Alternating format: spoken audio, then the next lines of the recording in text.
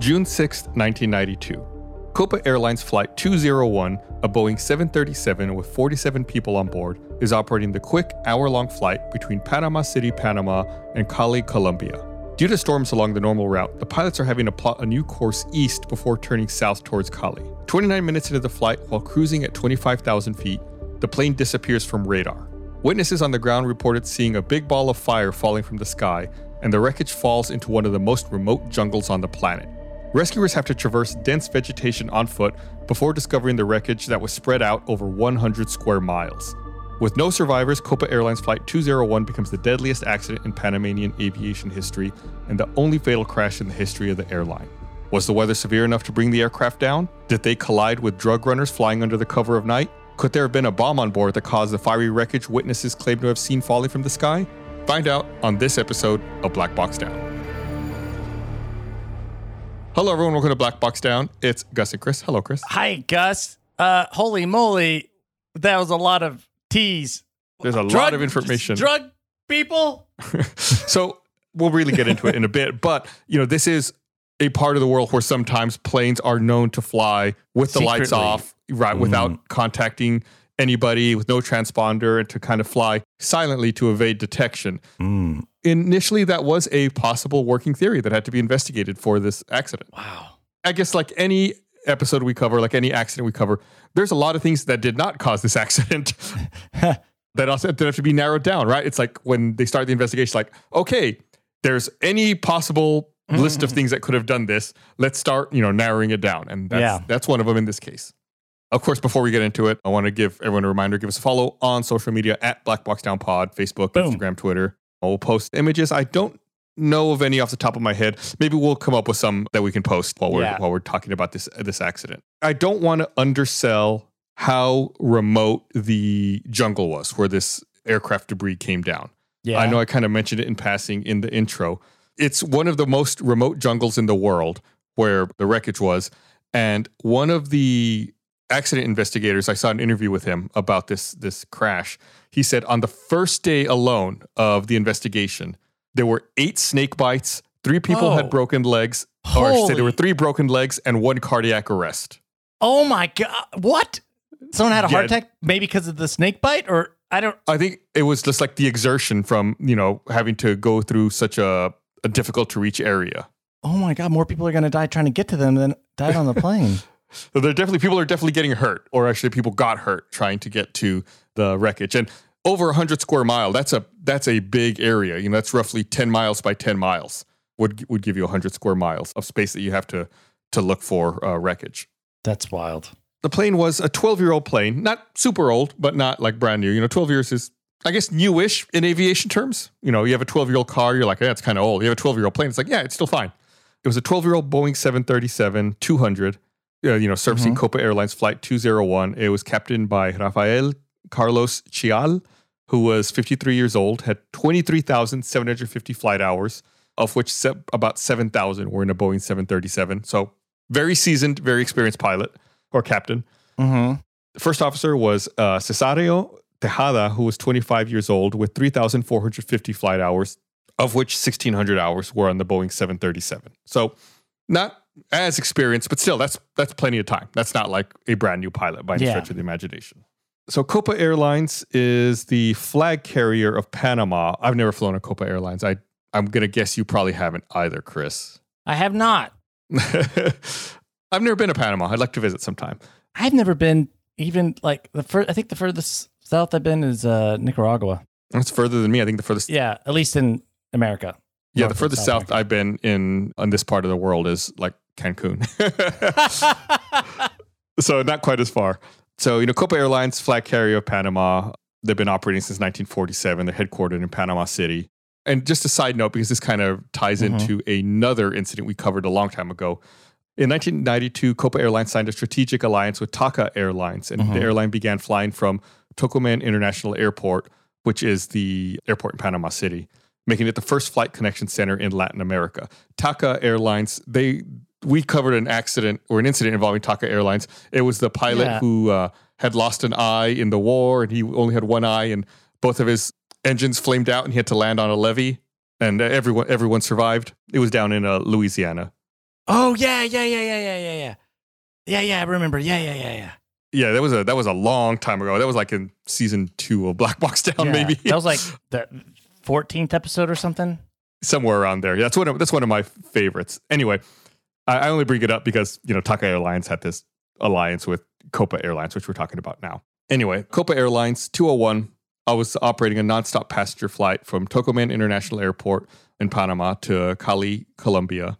And they departed from runway 21 left at 1:36 Universal Time. So 21 left means they're kind of slow, sort of southwest, in like a south-southwest direction.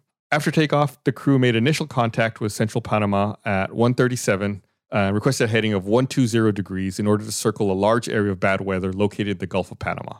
Shortly thereafter, the crew requested a deviation to the left of 090 degrees, and the controller approved the request. So they kind of started out southwest. Then when they make the turn to 120, they're kind of heading southeast. Then they go further left to 090, so they're going straight east at this point. That's not the right. They're just doing that to avoid the weather. Right. Yeah, there's bad weather at the time, so they're kind of trying to vector around it all in order to get clear of it, to then turn straight south down to Cali. Because normally what they would do from there is it's a pretty straight shot southeast from Panama City to Cali. So if they're flying east to kind of get around the weather, and then they're probably going to head straight south. Kind of like if you imagine a triangle, they were going to fly on the hypotenuse, but there were storms there, so they're flying on the other legs of the triangle to get to Cali, or that's the plan anyway. They requested an altitude of flight level 270. However, they could not get that altitude because there was another southeast-bound aircraft at that time. So the controller offered them either flight level 250 or 290. So remember, they're flying east, so they need to be at an odd 1,000 altitude. They requested 27. It's not available, so they can take 25 or 29. And we talked about that in one of our previous episodes. When they're flying east, you fly at an odd 1,000. If you're flying west, you fly at an even 1,000. So since 270 wasn't available, they went ahead and selected flight level 250.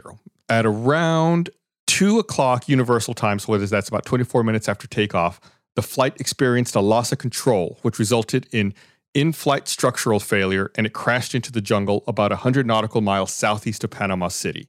All told, on board the aircraft, there was 2 pilots, 5 flight attendants, and 40 passengers, and everyone on board the plane was killed in the crash. I'm intentionally being cagey because now it's like we have to figure out what happened. The mystery. Right. The Darien National Park, that's like right on the border between Colombia and Panama. Like the border between the two countries goes right through it. I will admit, I feel like my knowledge, Central America, where it connects to like South America, it is a little lacking. I have to look at the map sometimes when we're talking about incidents in this area to kind of like wrap my head around specifically what we're talking about. I did too. I pulled one up because you said that Cancun was the most southern place you've been. Yeah. That's not entirely true. Oh, yeah?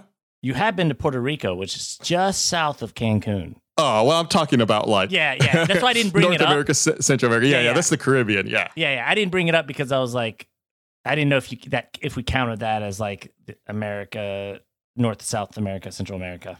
Although when I lived there, I was surprised, like living in Puerto Rico, it's like, oh, I'm like South America is a lot closer than you think it is. Like Venezuela's just right over there. Yeah. It's not too far away.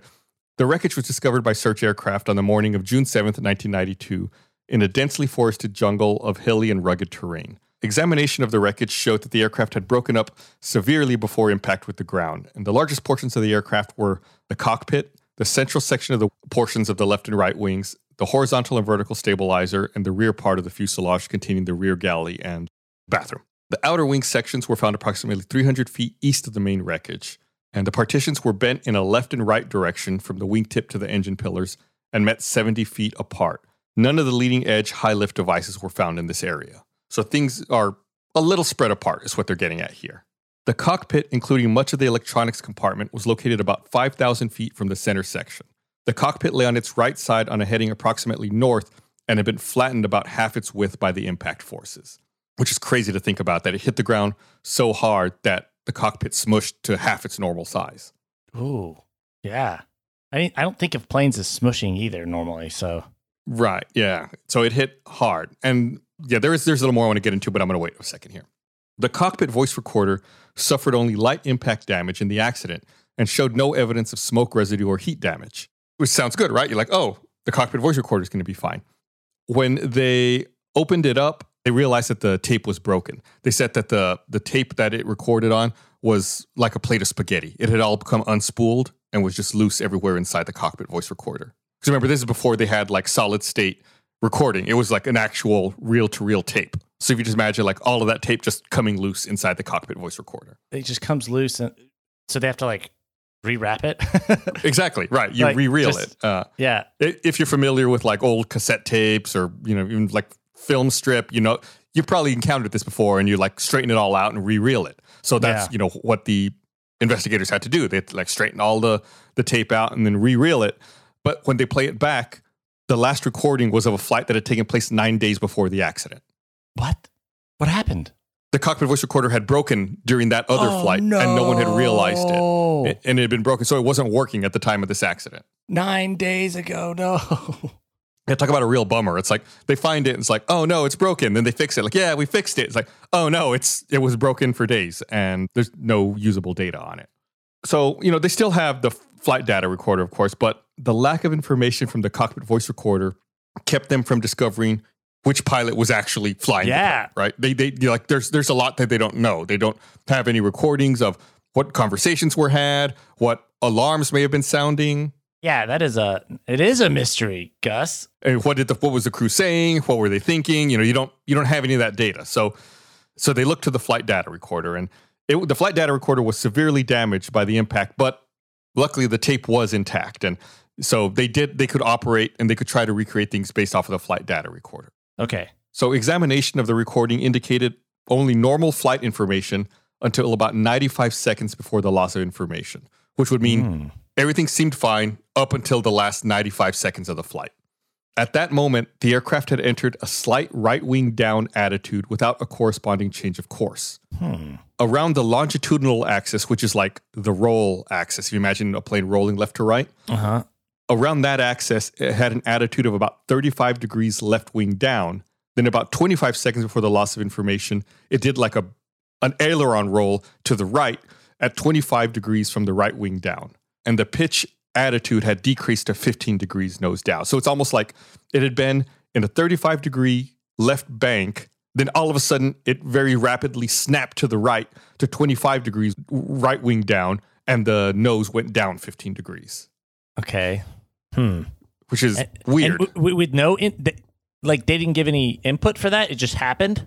That's what the flight data recorder is telling them. That is the attitude of the plane. The attitude of the plane just went from that to that. Just looking at the attitude information, it very rapidly snapped essentially 60 degrees from one direction to another. Okay, go on. At the end of the recording, the information indicates the aircraft had a speed of 486 knots on a heading of 356 degrees, a pitch of 63 degrees right wing down. Wow. And the altitude at the time of the last recorded information was 9,900 feet above sea level. So it's like they're heading north, pitched way down, way like the right wing is way down and going really fast. And so I guess they spun almost like, because they were going east, right? Correct. So they must have spun like 270 degrees or something, huh? To be pointed north. So they probably from the right pointed down, they go whoosh, right? Right. I think that's a very fair assessment of what's going on based on all the information we have. I think the sound effects. Yeah. That's probably what it sounded like too. Yeah. The almost total disintegration of the aircraft, the complete lack of cockpit voice recorder, and the weirdness the quirkiness in that flight data recorder roll data all kind of really left a lot of questions in the investigators' heads. Yeah. So when they start looking at this, they look at the different possible scenarios that could have caused this plane to come down. They consider scenarios like terrorism, sudden depressurization, or bad weather. So like, kind of earlier we talked about like everything's a possibility. They're kind of like, let's open it all, go through everything, start eliminating stuff, and then narrow it down and figure out exactly what this could have been. Yeah. The sudden depressurization is weird because that didn't seem like that would make it go to the right, but maybe if it was on that section of the plane? Maybe, and I think maybe the thought process is, why would the pilots be giving inputs like that? Severe left bank, severe right bank? Were they hypoxic? Like, were they not thinking straight? Oh, so the pressurization could have happened sooner.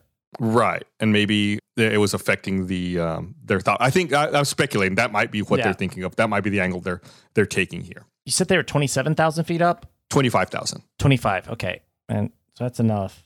Yeah, that's very thin air.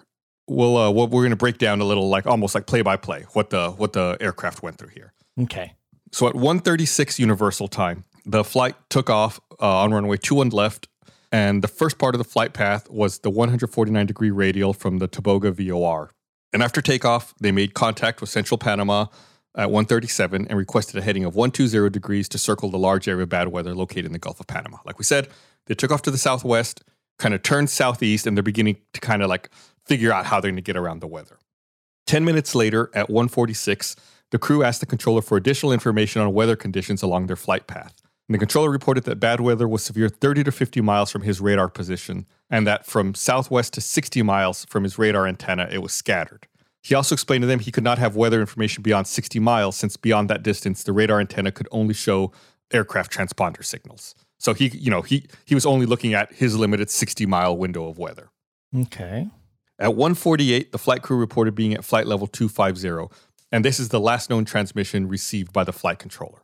The COPA operations officers reported that the person who made the radio transmission was the captain, which by company practice indicates that the first officer was flying the aircraft. Again, remember, with no cockpit voice recorder, they're having to rely on other things to try to piece together who was flying, what was happening. So as of that moment, they know the captain was making the radio calls, which means the first officer was flying the plane.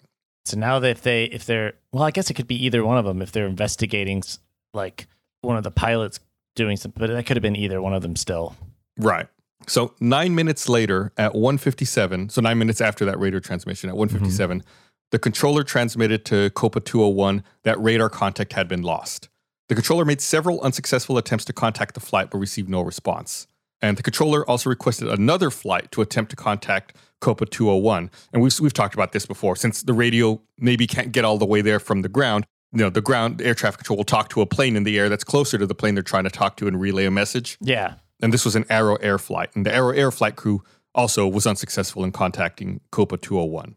And that's 3 minutes before they lose control, right? Because they lost control at 2 p.m.? Yeah, that's correct. Oh, good memory, Chris. Even I didn't remember. I had to double check that. I wrote it down. Yeah. So just to be clear, it's not 2 p.m. Universal. It's 2 a.m. Universal. So this was an evening flight for Panama. Okay, 2 a.m. And so curious. So that means possibly if there was malicious intent that radio was turned off or disconnected or... It could be. Look at you. You're really becoming like a full-fledged investigator here, Chris. So as part of trying to figure out what's going on, the controller also makes telephone contact with the air traffic controller in Columbia, who works that airspace to try to see if he can contact the flight. And also that effort was unsuccessful. So shortly thereafter, search and rescue effort was initiated to locate the aircraft.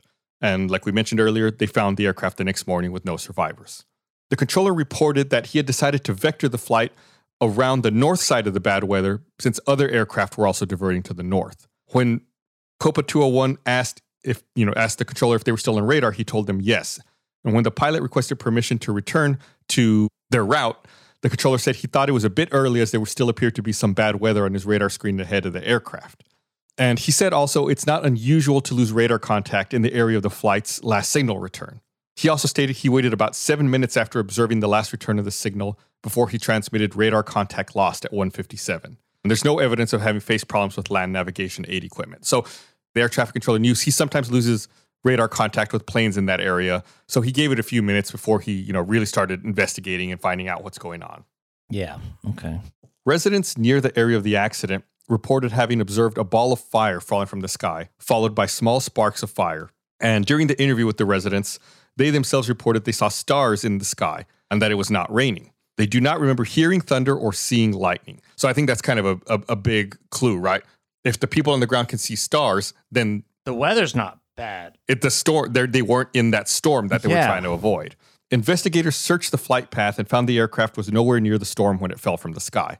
So they can rule out weather as a factor in the crash. If people on the ground were able to see the stars and see the fire, they know the plane was not in clouds. It was probably clear of the weather. Yeah. You can rule it out. Explosive experts searched for evidence of an onboard bomb. The signature blast marks from a superheated gases would have been present on metal debris. An examination of the wreckage and the remains of the passengers proved there was no indication of a bomb. Like they checked the bodies as well for any shrapnel, like from a bomb. And no, there is none. They don't find any of the explosive residue. And they found most of the plane structure, so they're able to test a good deal of it. So they can say that pretty definitively. So no bomb, no weather. Were there any other parts from other planes nearby? Well, so that's a really good question, right? So that's the other thing we talked about is the possibly colliding with a plane that's running silently, that's running drugs, because this is where this happened. It's near cartel-controlled territory. So, like you said, what they'll do to try to determine that is, one, they'll look for parts from another plane. Two, they'll look for paint rub. Oh, yeah, where it would have right, where the two planes would have collided. There would be a transfer of paint from one surface to another. And no, they don't find any evidence of any other plane parts or any paint transfer from any other aircraft. Hey everyone, want to take a moment to remind you, RTX 2023 is happening this July 7th through 9th. RTX is our favorite time of the year. We get to interact with all of the amazing people that give us the opportunity to make content. It's a celebration of all things Rooster Teeth with panels, special guests, community artists, cosplay, and more. So be exclusive reveals, meet and greets with Rooster Teeth talent, and special merch available only during the event. We're changing up how the convention feels this year. It's going to be awesome. Imagine a mini Epcot-style convention show floor with different attractions and activations from your favorite Rooster Teeth brands, all wrapped up in a summer camp theme. It's the summer camp for indoor kids with Face Jam's Rat and Grackle Pub, a Red Web escape room, a Bleep Face museum, Achievement Hunter mini golf, and even more cool stuff to do that we're saving for attendees to experience. Thanks for listening to me get excited about RTX. We're looking forward to meeting all of you there. Head over to rtxaustin.com to get more information about the event and buy your badge. I want to rewind for just a second. There was an additional thing I thought was a really interesting tidbit that I read about on this incident. They investigated the bomb. We talked about how they found there was no evidence of a bomb. And they also found there was no evidence of fire before the accident. So there was no onboard fire that led to this situation. And the way they determined that is they inspect the outflow valve. We talk about how there's pressure release and there's an outflow valve where the pressure in the cabin gets vented out, essentially. Yeah, so there would have been soot, smoke residue and stuff if there'd been a fire inside, huh? Right, and there was none. There was no soot, no smoke residue on the outflow valve. So that tells them there was not a fire in the cabin before the crash. Sounds like something internal in the plane, something busted. So I think, they also look at the final 2 minutes of the flight, and they keep looking at this bank that happens where it's rolling to the left and it snaps back to the right. So, they perform an autopsy and toxicology report on the pilots to see, were they under the influence of any medication? Were they on drugs? Were they hypoxic like we talked about? And it reveals that they were not incapacitated by any medical issues at the time of the accident. Yeah, I didn't think so. Yeah, no hypoxia, no drugs in their system, nothing out of the ordinary, nothing that should explain any type of erratic behavior.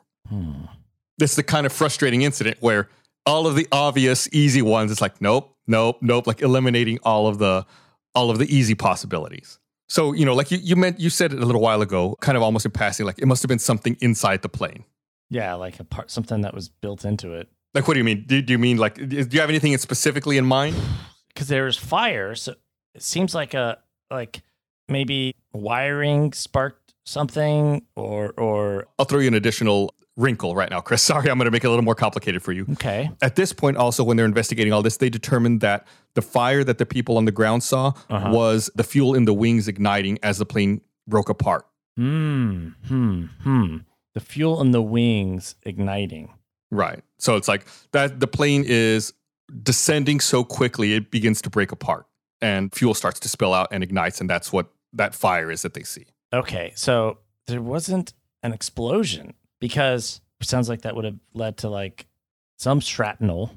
Right. Even if it wasn't a bomb. And then it sounds like the fire was only after the fact, after it started going down that fast. Right. Exactly.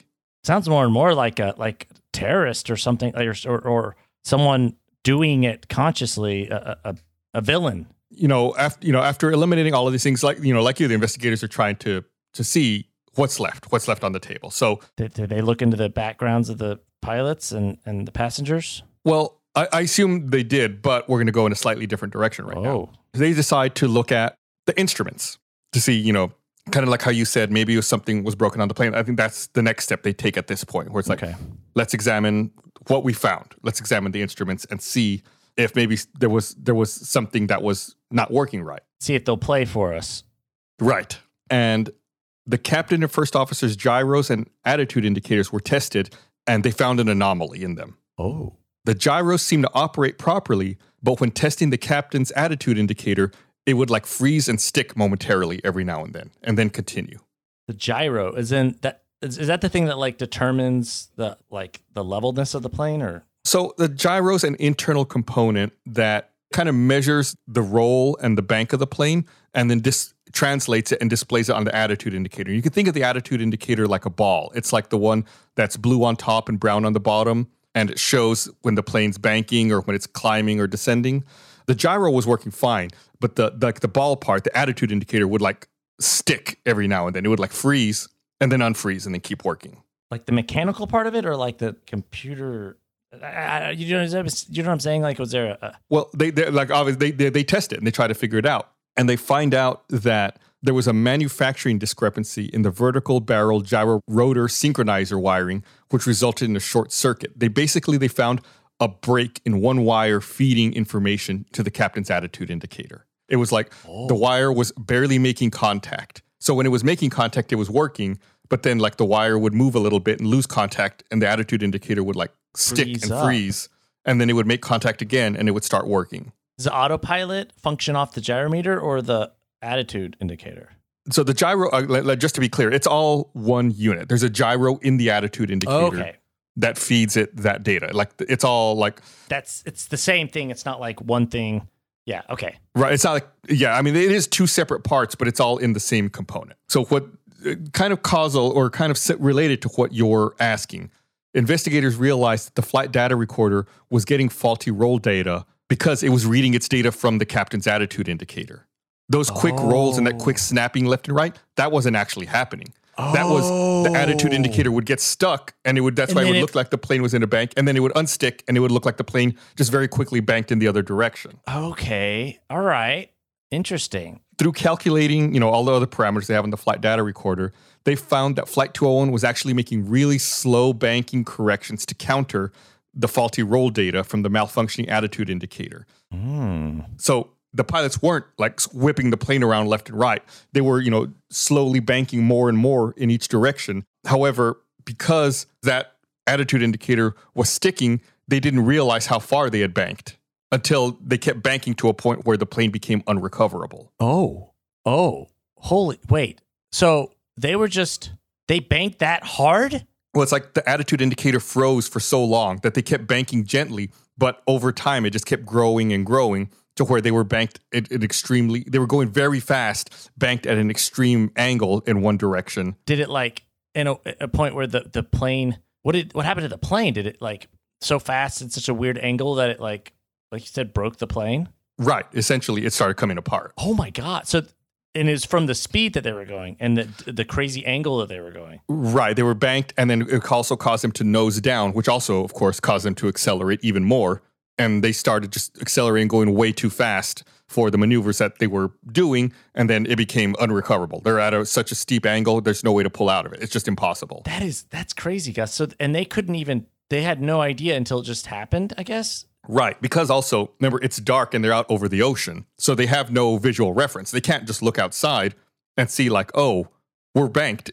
They have to rely on their instrument, and the instrument's giving them bad data. I guess you say they're over the ocean, I guess because they were high enough up, and this was, where was it? Like the ocean, it's a narrow enough section of land that they were over the ocean? Well, no, they had flown out east of Panama, out over the water, when all this is happening. And I think, they eventually crash in that Darien National Park. Remember, Panama's really thin. Yeah, that's what I was wondering about. Like, okay, I'm zooming in. They can be over ocean and then back over ground very quickly. Yeah. And also, since it's such a remote area where like we said, that jungle's so remote, it's not like there's city lights there that they can orient. It's all dark. They can't tell anything. So it's all pitch black outside. So they don't know how much they're banking. They have to look at the instrument.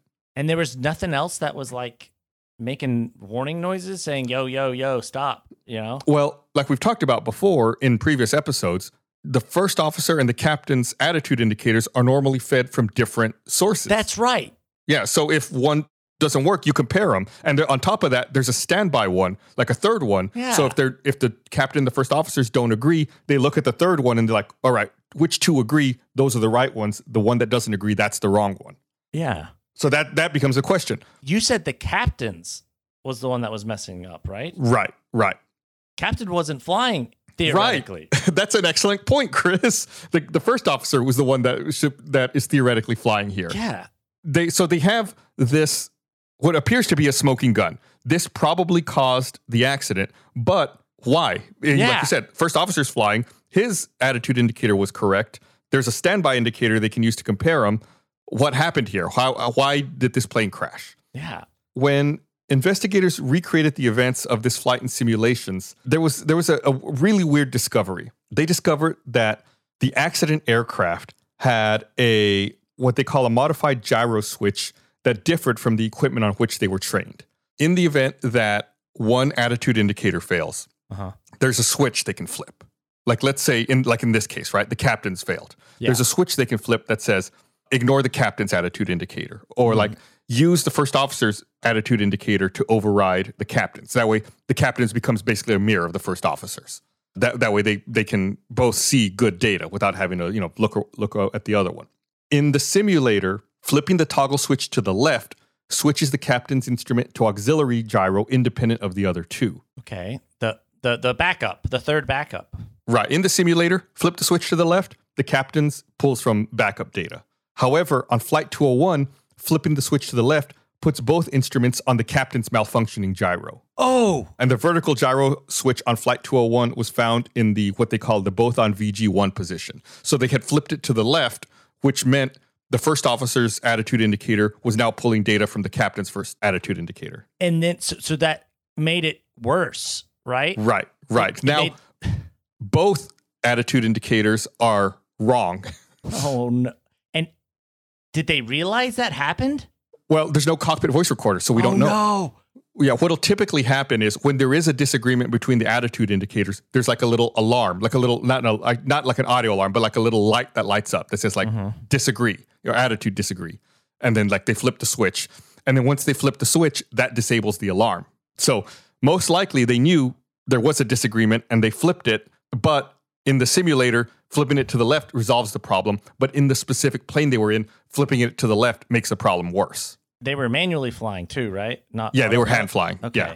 Copa Airlines had acquired a fleet of 737 aircraft that were originally delivered to a variety of airlines, including Britannia Airways, German Airlines, Lufthansa, Air New Zealand, Gulf Air, Malaysian Airlines, Thai Airways. And the result of all component tests led to the discovery of an anomaly that could have been the causative factor in the accident. Details of a manufacturing discrepancy in the vertical barrel gyro rotor synchronizer wiring resulted in a short circuit. Flight instrument configuration varies based on individual specifications of the original 7 purchasing airlines and modernization of flight instrument systems during the 15 years of production. The operator had 5 different instrument deployment configurations in its fleet of aircraft. So it's all this to say, there was obviously the short circuit in the wiring. There was a problem in the instrument, but this airline had purchased these planes from 7 different airlines that all had different configurations on their instruments. That's so crazy. There was no standardization in the layout of the buttons or what the switches did, which is why these pilots train one way in the simulator, but in the plane, it's not the same. That is crazy. So, I know initially there's a lot of questions, like, how can this happen? They have standby instruments. They should be trained. It seemed based on the way that the instruments were found, they did what they thought they were supposed to do. They flipped the appropriate switch to the left, which is what you do in the simulator. But on this specific plane, flipping it to the left is not what you need to do. They should have flipped it to the right.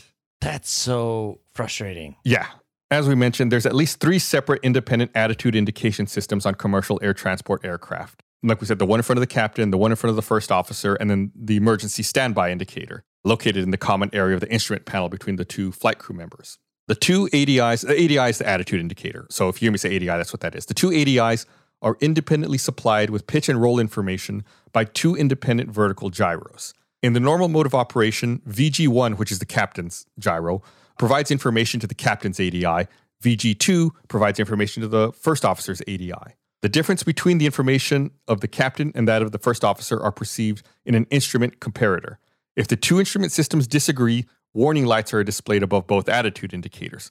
Like I said, when they're not the same, there's a warning for them. If there's a disagreement between the two indicators, the crew can then change the operation of both ADIs to either of the two vertical gyros. And once this has been done, both ADIs should indicate the same thing, and the comparator warning annunciator should turn off because it's not comparing anymore. It's putting the same data to both. During the examination of the wreckage, this transfer switch was found to be engaged at the time of impact. The investigators indicated both ADIs were displaying information from VG1 because the transfer switch was selected both on VG1. They flipped it to the left, which means feed from the vertical gyro on the captain's side. Another switch indicated the compass selection was selected on both on compasses, which indicated both heading indicators were being actuated by the directional gyroscope. If the flight crew suspects there's an error in the indication system of the pilot, the operating procedure directs the crew to compare the indications between the three systems, confirm there's an error, identify the vertical gyro source associated with the error,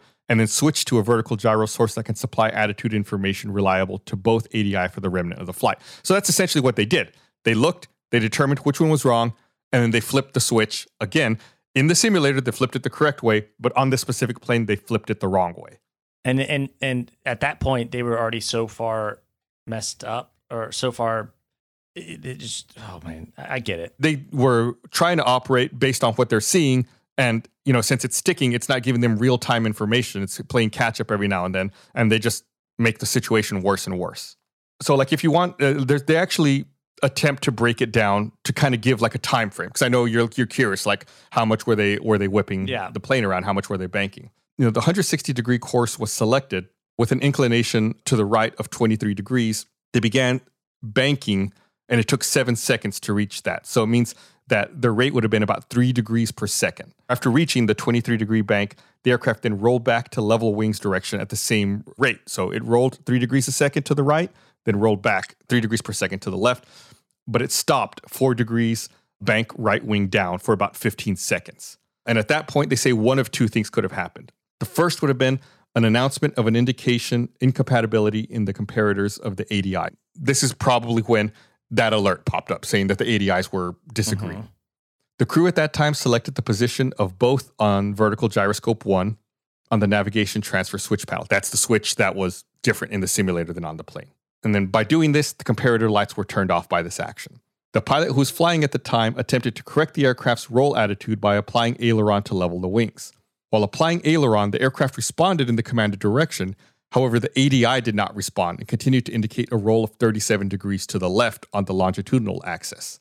So they're trying to correct the bank, and they're doing it. The plane's responding, but the ADI is not showing it. So the crew doesn't think anything's happening. Oh, no. The crew member then responded by applying right aileron to correct the turn, and the aircraft responded by following the right turn order. The 37-degree turn of the left wing down was maintained for 30 seconds, at which time the ADI turned 117 degrees to the right on the longitudinal axis, coinciding with the turning attitude of the aircraft. Even though it was showing 37 degrees left, then all of a sudden it snapped to 117 degrees right, which is what they actually were at. Oh. And at that point, the aircraft was lost at that point. Because the nose fell below the horizon and speed began to increase. That's so... Oh, man, I'd be so mad. Right, and that's what pilots are trained to do. When you can't see outside, you have to trust your instruments. Rely on the instruments. Oh, my...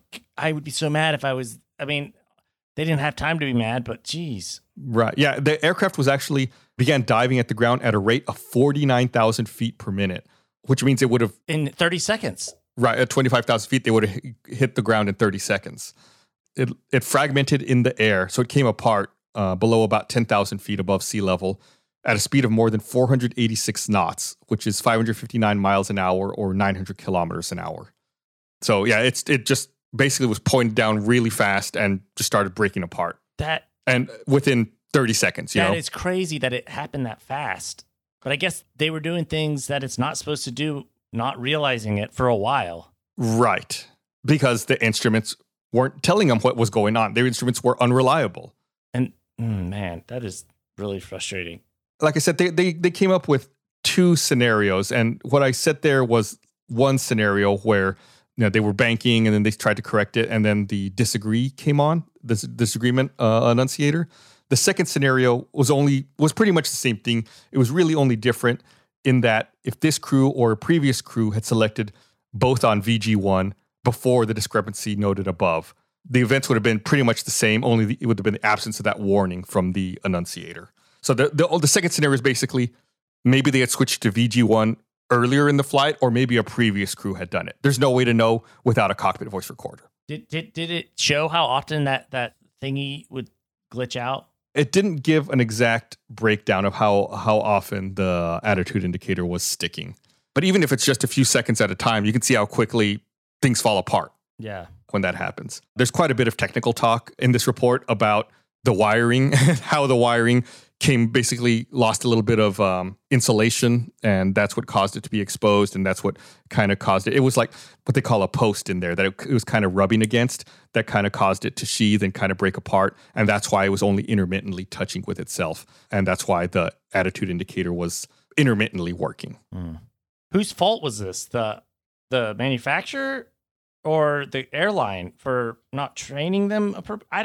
Well, so that becomes the question now, right? It's okay. We know more or less, we have a very good idea of what caused this. Yeah. Now it's like, now you have to look at the maintenance history of the plane, right? Oh, yeah. Was this an ongoing issue? Did they know about it? So they review the maintenance history of the plane. All the maintenance that's carried out while it was with Copa and with the previous operator in an attempt to identify any maintenance activity that could have caused this. Mm-hmm. There was no indication in the records that the accident aircraft had experienced any significant abnormality with any of the systems, with specific emphasis on the attitude reference system of the flight instruments, which had not been corrected before the accident flight. So there was no history of problem with this. That's even more frustrating because there was no chance for them to have fixed it. Right. Because lots of times we'll get to this point and we're like, let's look at the maintenance. It's like, oh, this was a recurring problem that nobody had fixed correctly. No. It did not show up in any of the maintenance history for this plane. This was just happened to be the time when it finally began working intermittently on a nighttime flight, avoiding weather when there's no visual landmarks to help you try to gauge how much of a bank you're in. Did they have fault? I think that is that's like the American in us. Oh. Who would you sue? Who's at fault? Who's going to pay for this? So there were wrongful death lawsuits brought against one of the part suppliers for the Boeing 737. It's a company called Lucas Aerospace. And that case was settled out of court for an undisclosed amount. And in 1993, one of the relatives of one of the passengers, who was a U.S. passenger, filed a lawsuit against Copa Airlines in a Texas federal court, alleging that the airline had sold a ticket to the passenger through a travel agency in Houston, although the airline has no operations center in Texas. That case was dismissed eventually in 1994. So it seems like the only lawsuit was against a part supplier, and that was settled out of court. So that's really about it. But yeah, it's a tough one. I don't know who to blame for this. Yeah, I don't know, because it's like the part was the cause of it, but then having the planes not have a standardized system was also the fault. But then also the airline that bought it didn't train the pilots. That systems varied plane to plane. Yeah, and that is maybe the one bit of fault you could talk about, or I can think about, is when the pilots realize this, they compare, they identify the issue and, switch over to VG1. They don't continue to look at the emergency indicator. Because that one would still be working correctly. When all this is going on and, they're trying to correct the plane, the whole time when their attitude indicator is not working, the standby one should be working.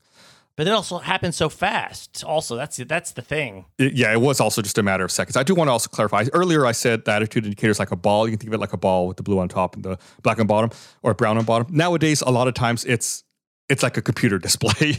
So modern, like what they call glass cockpits, would probably only have that as like the standby one. The main one that they use in front of them is probably electronic or glass. But this was 1992, so they probably had the old style back then.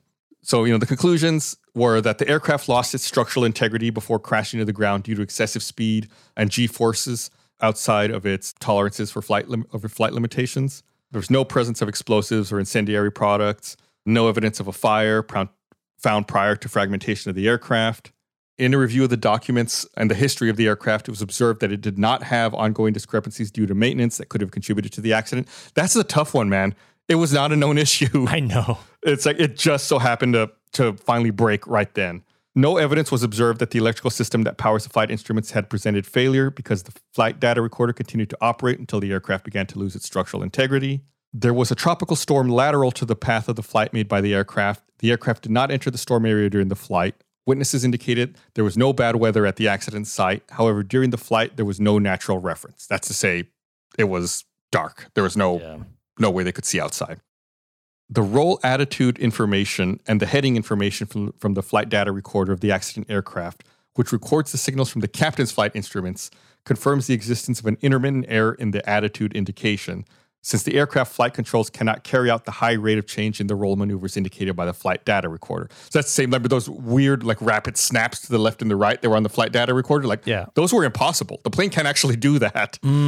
So that's why that kind of confirms that there was an error in there, and the data that it was being fed, it's being fed, and it was being fed the data from the captain's side.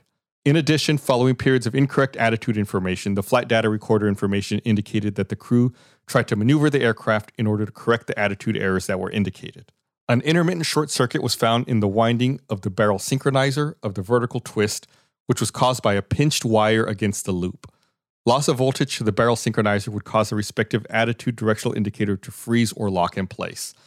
A pinched wire, Chris. I mean... Jeez.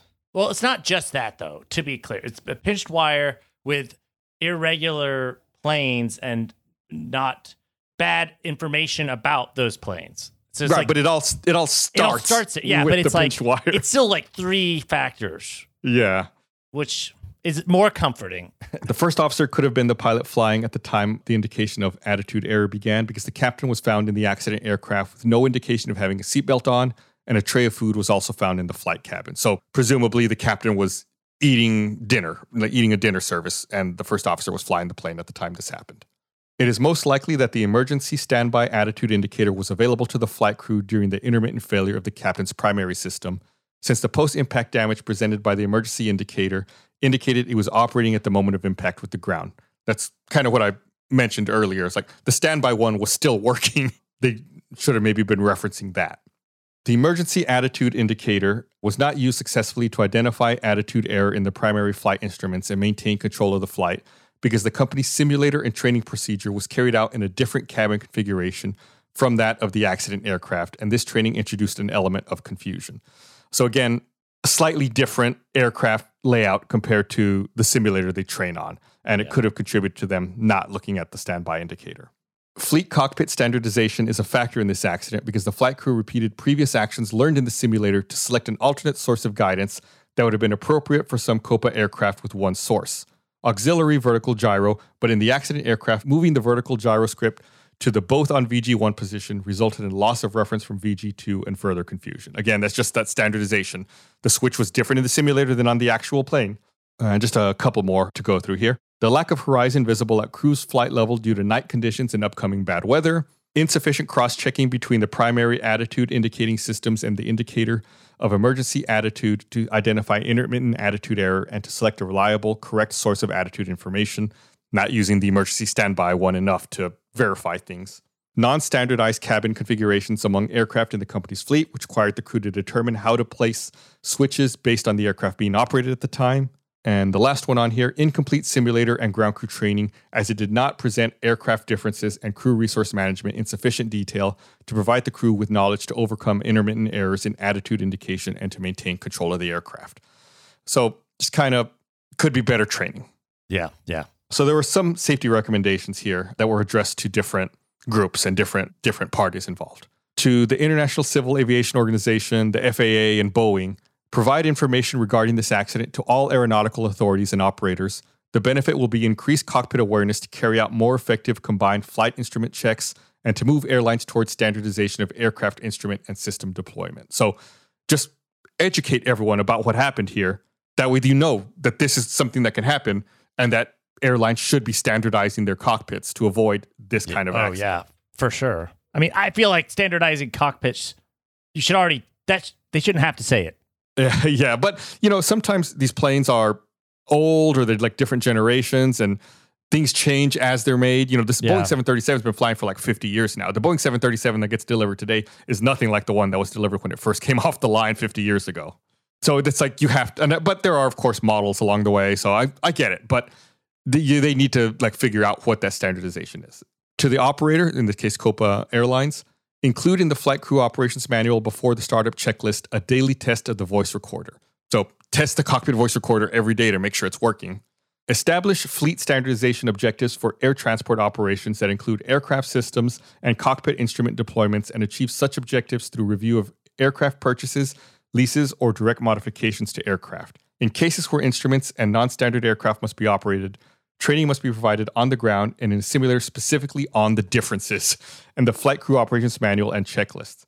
Verification procedures must be quoted to cover all aircraft in the fleet. So it's saying if the plane that you're flying is not standard compared to everything else, you must have specific training that focuses exclusively on those differences. Yeah. Which, of course, makes sense. And the last one on here, establish initial training and recurring training of crew resource management following the International Civil Aviation Organization guidelines and the operational examples of the largest airlines in the world. So again, just more CRM training. I feel like that comes up so often. That's like almost all of them in some way. That's why you have two pilots in the cockpit to divide tasks and assign them and have two people troubleshooting and working on something. One person doing it by themselves is not nearly as effective. But that's it. Copa Airlines Flight 201. Man, just an absolutely frustrating one all the way around. I feel like I say that sometimes when it's like, oh, there was so much incompetence or so many things that went wrong. It's like here, it's just like, it was almost unpredictable. I know. Yeah, this one, that's what's frustrating. It's like, man, it's like hard. It's one of the rare cases where there wasn't that much that could have been done to avoid it. Right. Maybe flipping the switch in the other direction, which they had not been trained to do. All right, but that's it. Don't forget, I feel like we mentioned it a couple times. RTX is coming up July 7th to 9th in Austin. Yeah, come to RTX. At rtxaustin.com. We're wrapping up this podcast in a couple of weeks. Our last episode for Black Box Down will be at the end of June, right before RTX, and we're going to have a panel for Black Box Down there. It should be fun. We'll talk about doing this podcast for 3 years and the things we've learned, and maybe we'll briefly talk about some accidents we didn't get to cover. Yeah. But anyway, go check it out, rtxaustin.com. Bye. All right, bye.